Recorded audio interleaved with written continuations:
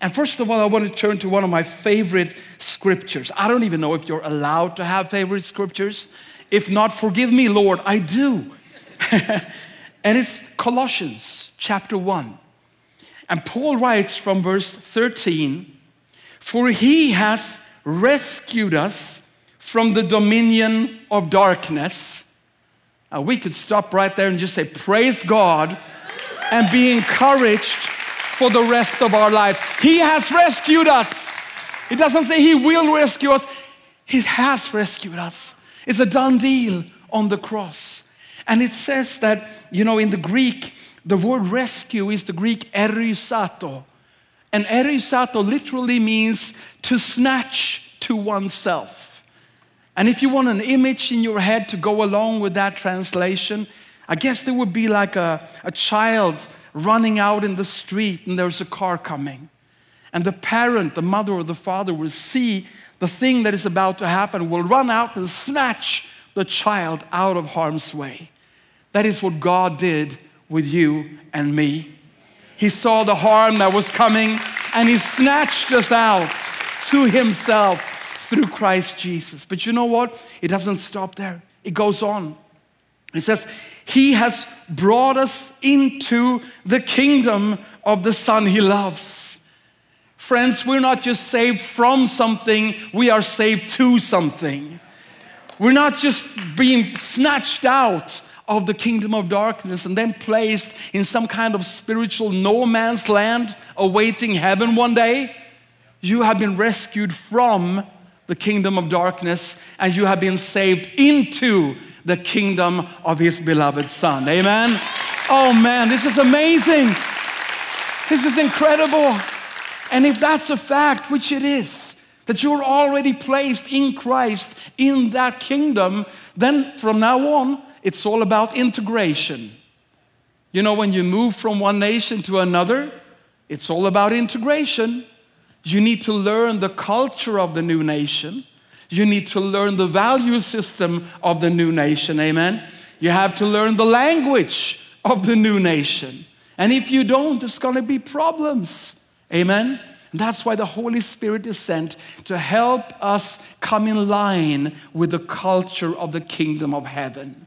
To help us come in line with the value system of this brand new kingdom and help us start speak the language of this brand new kingdom so we will become ambassadors of this kingdom.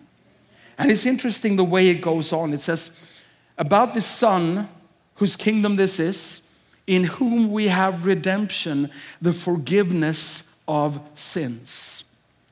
It's interesting that when Paul speaks about Christ and this kingdom that you are now saved into, one of the first things he says is that this kingdom is about forgiveness of sins. If we need to understand anything in the kingdom of God, first of all, we need to understand forgiveness. We need to understand the vertical part of forgiveness, which is God forgiving us from our sins. And we need to understand the horizontal part of forgiveness, us forgiving those who has trespassed against us. Amen? Because vertical and horizontal paints the picture of the cross, the full redemptive power of Jesus Christ. And when the disciples asked Jesus how to pray, he told us to pray about forgiveness. Forgive us our sins, the vertical part, like we forgive those who have trespassed against us. The vertical and the horizontal, they connect and they must go hand in hand. Now, the first thing we need to understand in order for us to approach the theme of forgiveness is the perspective that releases forgiveness. The perspective that releases forgiveness. And I want to read with you a parable from Matthew chapter 18. This is really Jesus responding to a question from Peter. And Peter is asking, how many times do I need to forgive someone? You just want to know the backstory to that question, don't you? How many times do I have to, in order to still be a disciple, do I have to forgive somebody who has hurt me or sinned against me? And as part of Jesus' answer to that interesting question, he shares a parable like he does so many times. And he talks about the kingdom of heaven being like a certain king who wanted to settle accounts with his servants. And when he had begun to settle accounts, one was brought to him who owed him 10,000 talents. But as he was not able to pay, his master commanded that he be sold with his wife and children and all that he had, and that payment be made. The servant therefore fell down before him, saying, Master, have patience with me, and I will pay you all. And then the master of that servant was moved with compassion, released him, and forgave his debt. But that servant went out and found one of his fellow servants who owed him 100 denarii. And he laid hands on him and took him by the throat. This is serious. Saying, pay me what you owe. So his fellow servant fell down at his feet and begged him, saying, have patience with me, and I will pay you all. And he would not, but went and threw him into prison till he should pay the debt. Now, we might read this story and we might get the basics. We understand there's a king must be representing God, and the servant would be you and me, and we've been forgiven a lot.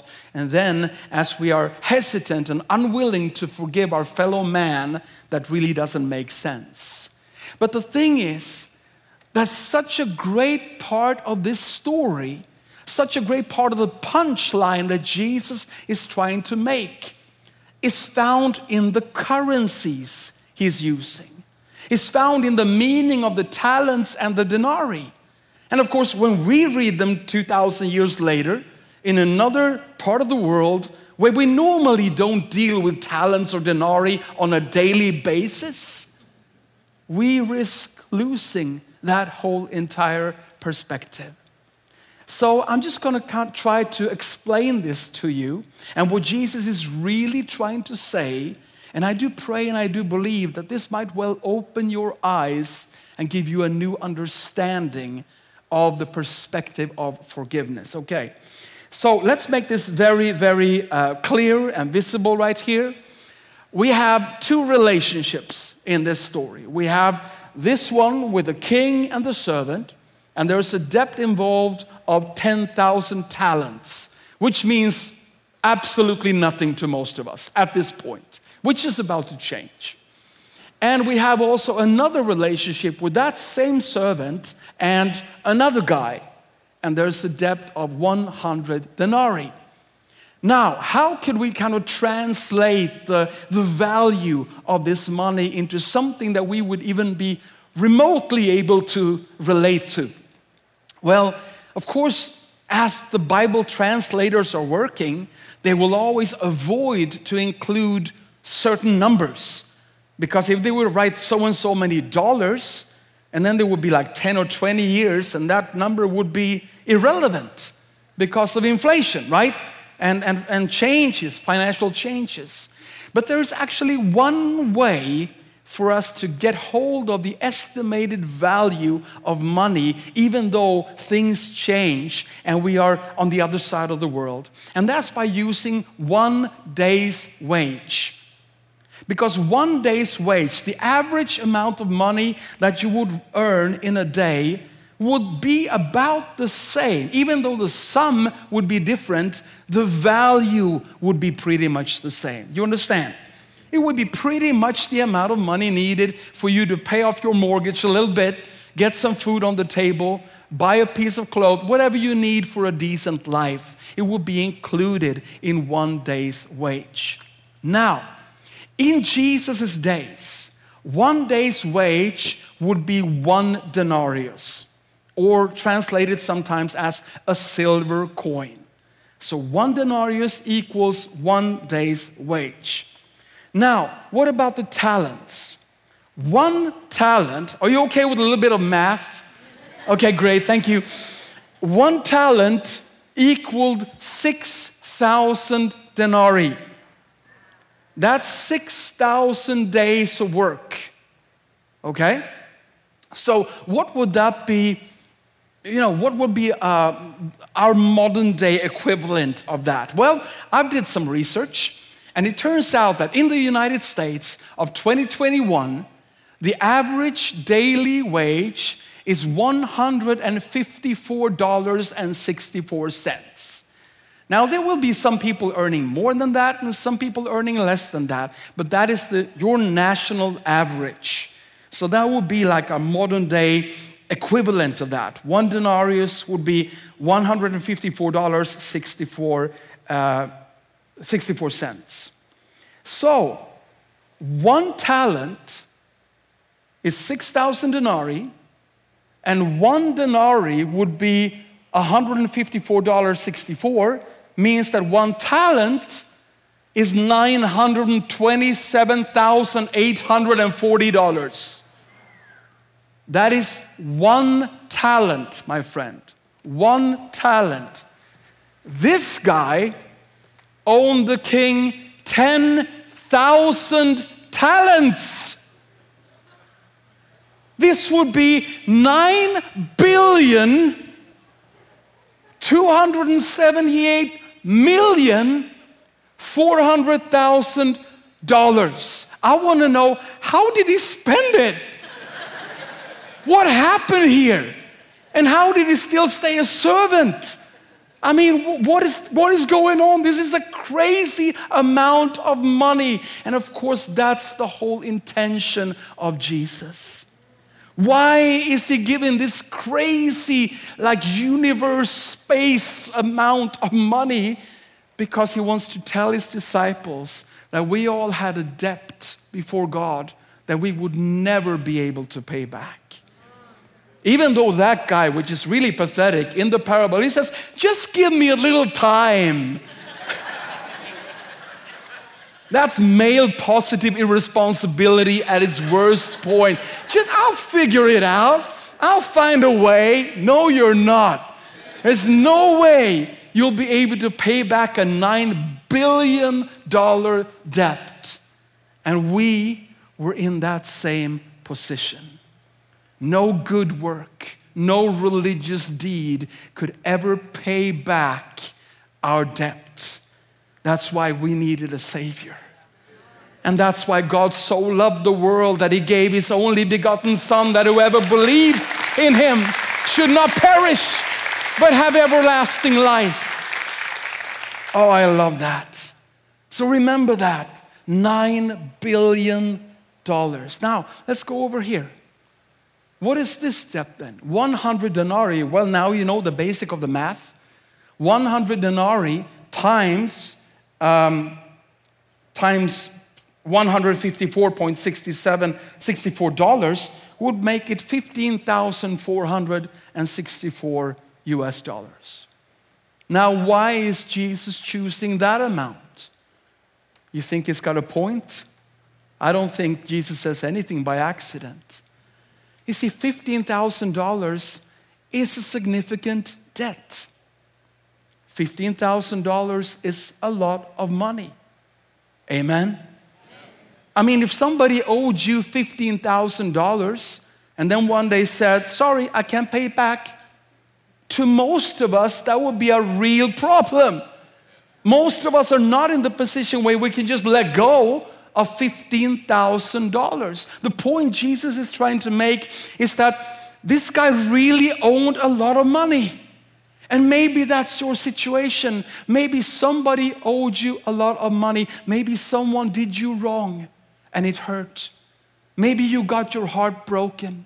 Maybe somebody treated you bad and there is no excuse for that. Maybe there is a considerable debt involved between you and someone else. And as long as you stay focused on the perspective of that debt only, those $15,000, it will look like a big amount and you're technically right. But here's the point. $15,000 is only a lot of money until you compare it to $9,278,400,000. And that's the perspective of forgiveness. Jesus is not saying that this amount over here is small and insignificant and can be easily forgotten. But what He asks us to do is simply take a few steps back and compare it with the debt that you have had canceled in your life. And the more we look at this, the more eager we will be to let go of that. However, if we fix our eyes on that and that alone, we can say, I have the right. Maybe you do. But you're taking your eyes off of this. Now, if I was the devil, and I'm so happy I'm not, I would work overtime to try to have you not see this, to try to steer your mind away from this, to just focus your eyes on that debt, that $15,000 that somebody owed you, someone that did something bad to you. And I would just try to do whatever I could to bring your eyes away from the fact that God has forgiven you of so much more than that. And the main way he does that is through pride. Pride that kills forgiveness. Because you know what? We are not forgiven automatically just because we are children of God. We are forgiven the sins that we confess. Amen. 1 John chapter 1 verse 9 says, if we confess our sins, He's faithful and just to forgive us our sins and cleanse us from all unrighteousness. If we say we have not sinned, we make him a liar, and his word is not in us. Pride will have you think that, there is no 9 million. I'm not that bad. I'm doing quite well. And all of a sudden, you're playing down the fact that God has to send his son to die for your sins and mine. Amen? And this is the very reason why God hates pride. Repeatedly in the Bible, it says God hates pride more than all the other sins. Why? Because pride will rob you of blessing. Pride will block our hearts so that we don't see our own need of forgiveness. And because we don't, we will not be very eager to forgive others. Because everything we see is those $15,000 that somebody owed. Amen? And this is why we cannot stop speaking about sin. Amen? Because if we delete sin from our concept of Christianity, then we rob people of the blessing of forgiveness. Amen? Because it's only as we confess, and in confessing we are punching down our pride. We are saying guilty as charged, but we are also opening our hearts for the miracle of forgiveness. Amen? Sin is only a problem if there is no forgiveness. But if there is forgiveness, and it is, then me realizing that I'm in daily need of the grace of God and the forgiveness of God is the door opener to a brand new world of freedom. Amen? And you know, as we realize this, as I realize and as I'm constantly reminding myself of the $9 billion that God has erased from my debt account, then I become a different person in my mentality, in my perspective. And more than anything, there is a peace that comes. The peace that is found in forgiveness. And I've seen that peace in my own life, and I've seen it in the lives of others. And I just want to share a story with you. Those of you who've heard me before and know there's always going to be a story about a young person somewhere in a Pastor Joachim message.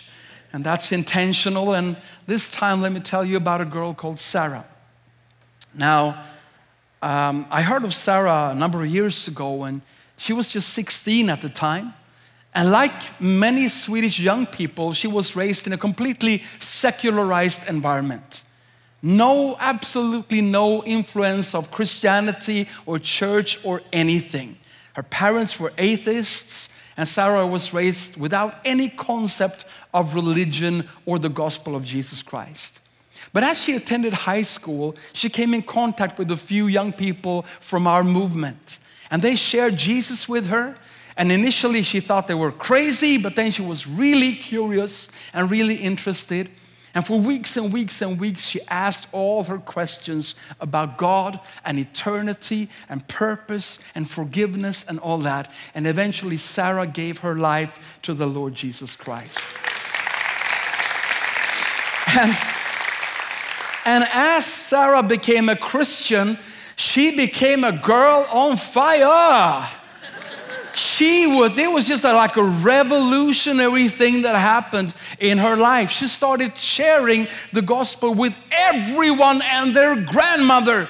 Every time she saw someone, she would share Jesus with him or her. She became known all over her school. This girl who used to be an atheist started to run Christian concerts in her school and run major Jesus events that would share the gospel with so many in her school. And a major revival broke out in her secular school. So I haven't yet met her, but I'm hearing stuff about this girl. And she's just a few months old in her faith, but still she's just going crazy for Jesus here. But then all of a sudden I heard a different kind of news. I heard that Sarah had just been diagnosed with a serious form of cancer, and that this diagnosis happened way too late. It had spread all over her body and left her hardly any chances of survival. And I got hold of Sarah's phone number. And as I dialed her number, this would be the first time I actually talked to her, so many thoughts were running through my mind. How is she coping with this? She's brand new in the Lord. What's left of her faith? What's left of her fire and her zeal and her passion? So I heard Sarah pick up on the other end. And she said, hello. And I said, hey, Sarah, this is Pastor Joachim. And she went, Pastor? Oh, hallelujah, praise the Lord. I can't wait to tell you what God is doing in my school. And then she started going on and on and on and on. And there were praise Gods and hallelujahs and all kinds of things in there. And I was just thinking in my mind, is she in denial? You know, hasn't she really caught up with the news? And is she trying to just push reality away and covering up and saying things that she might think that I would like to hear? But then after some 20 minutes, when she finally stopped to breathe, I said, okay, Sarah, that's amazing. That's beautiful. However, I heard and I just realized that you also had some really hard news. And she said, oh, you mean the cancer? Yes, as a matter of fact. And then we had a conversation. It turns out she knew about the seriousness of the situation. And of course, she had her question marks.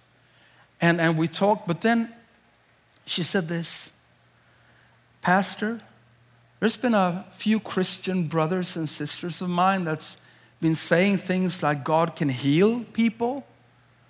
And that'd be just great if he would. But here's the way I see it. And I will never forget the words that came out of her mouth after that statement. Here's the way I see it.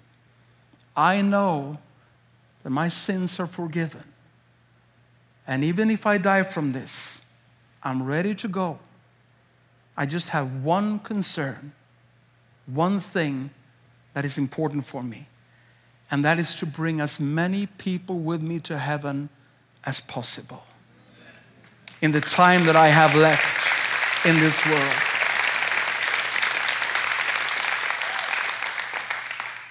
Tears were just running down my face because I felt and I was overwhelmed by the peace that came out of the life of a 16-year-old girl who just met with Jesus Christ a few months ago. The peace that wasn't connected to perfect circumstances, rather the opposite. But the peace that was connected to the fact that she knew that $9 million had been canceled from her debt account. And whatever happens to me now will not ever change that fact.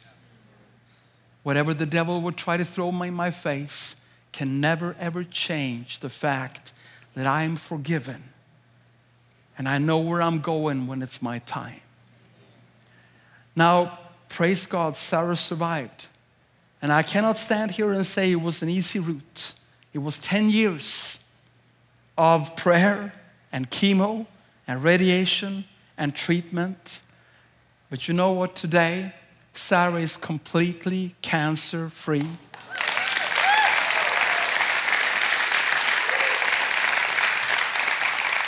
She's married to a great guy. They're part of our church. They have been missionaries in Thailand for many years, and they now adopted a beautiful little Thai girl as their own daughter. But you see, my main point in this story is not only the fact that Sarah survived, but the fact that Sarah knew about forgiveness. And that knowledge made her push through. Though her life might be short or long, that was secondary to her because she understood the peace that comes from forgiveness. And throughout her entire treatment, she kept sharing Jesus with other people, with doctors, with nurses, and with basically anyone who came in her path. That's the peace that comes from forgiveness and the peace that God wants to give you, whoever you are watching right now, in a location, on your laptop, or wherever you are. There is peace to be found, but there's only peace on the other side of forgiveness, of accepting the fact that Jesus Christ paid the price for you, and that whatever you've done isn't so bad that it will not be covered by the power of His blood. He is ready to cleanse you, and He's ready to erase all those debts from your account. But before I pray for you, I just want to end with one more testimony. And I want to end with saying a few words about the power that is unleashed through forgiveness. The power that is unleashed through forgiveness. Because you know what? When you forgive someone, you have no idea what you put in motion. When you forgive someone, when you let someone go, even though they hurt you, you have no idea what kind of consequences will come out of that. A number of years ago, this was in 2015, in February, a group of ISIS warriors led 21 young Egyptian Christians down to a beach in Libya, Northern Africa. These Christians were forced to kneel down, and the spokesperson of the ISIS made a statement that these people of the cross, that was the way he referred to the Christian young men, they were not worthy of living. And all 21 young Christian men were executed by the ISIS on that beach.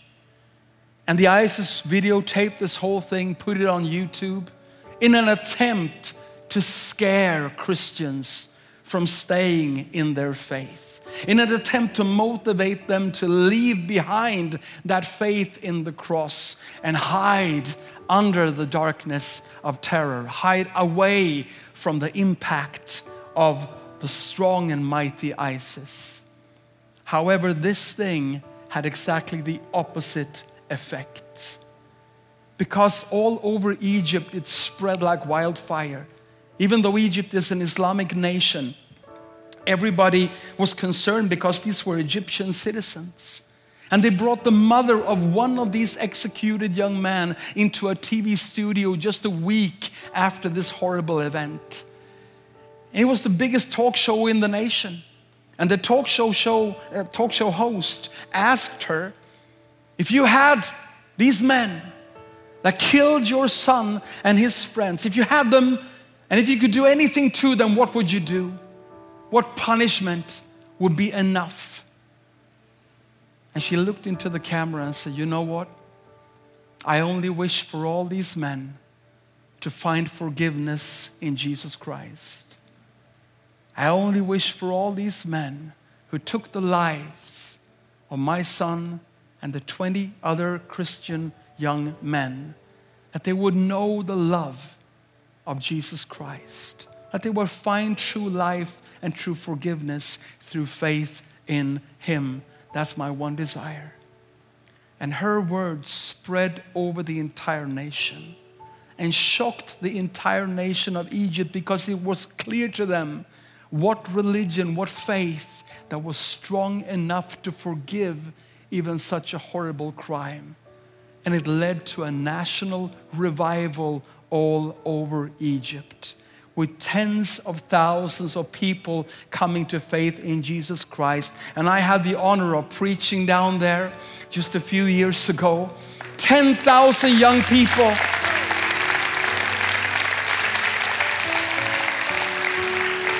And this service was broadcasted live on YouTube. 2.5 million people, 2.5 million watched it online and heard the gospel of Jesus Christ. A miracle that was unlocked by the power of forgiveness. When you choose to forgive, you have no idea what you put in motion. And you know what? I want to pray for you right now. Maybe you're out there and you're in one of the locations and you're struggling with someone that did something to you and you haven't yet been able to let it go. There was a debt of $15,000 and you've been looking at it for a long time now. You know what it's like? It's time to get our eyes on the $9 billion that God has forgiven us from. And right now, I do believe the Spirit is calling your heart to let go, to be as generous in forgiving others that God has been in forgiving you. So right now, would you just open your heart and get ready to allow the Spirit of God to move in to that dark area and set you free, so that you can experience the peace that comes from forgiveness, and also unleash the miracles that will take place as a result of you forgiving others like God has forgiven you. Father, we thank you so much in Jesus' name. We thank you for that debt of $9 billion that you cleared from our debt account. And we thank you for forgiveness and salvation in Christ Jesus. Father, forgive us when we've been too full of pride, that we haven't acknowledged our own need for forgiveness. And because we haven't got the perspectives right, we have been less eager to forgive others who has trespassed against us. But Father, we let go in Jesus' name of the people who has hurt us, just like you erased our sins and our debts. And Father, right now I ask for anyone who makes that decision, for the peace of God that passes all understanding to move right into their hearts and their souls. And I pray that many miracles, many healed relationships will be unleashed through the power of forgiveness. This we pray in Jesus' mighty name. Amen.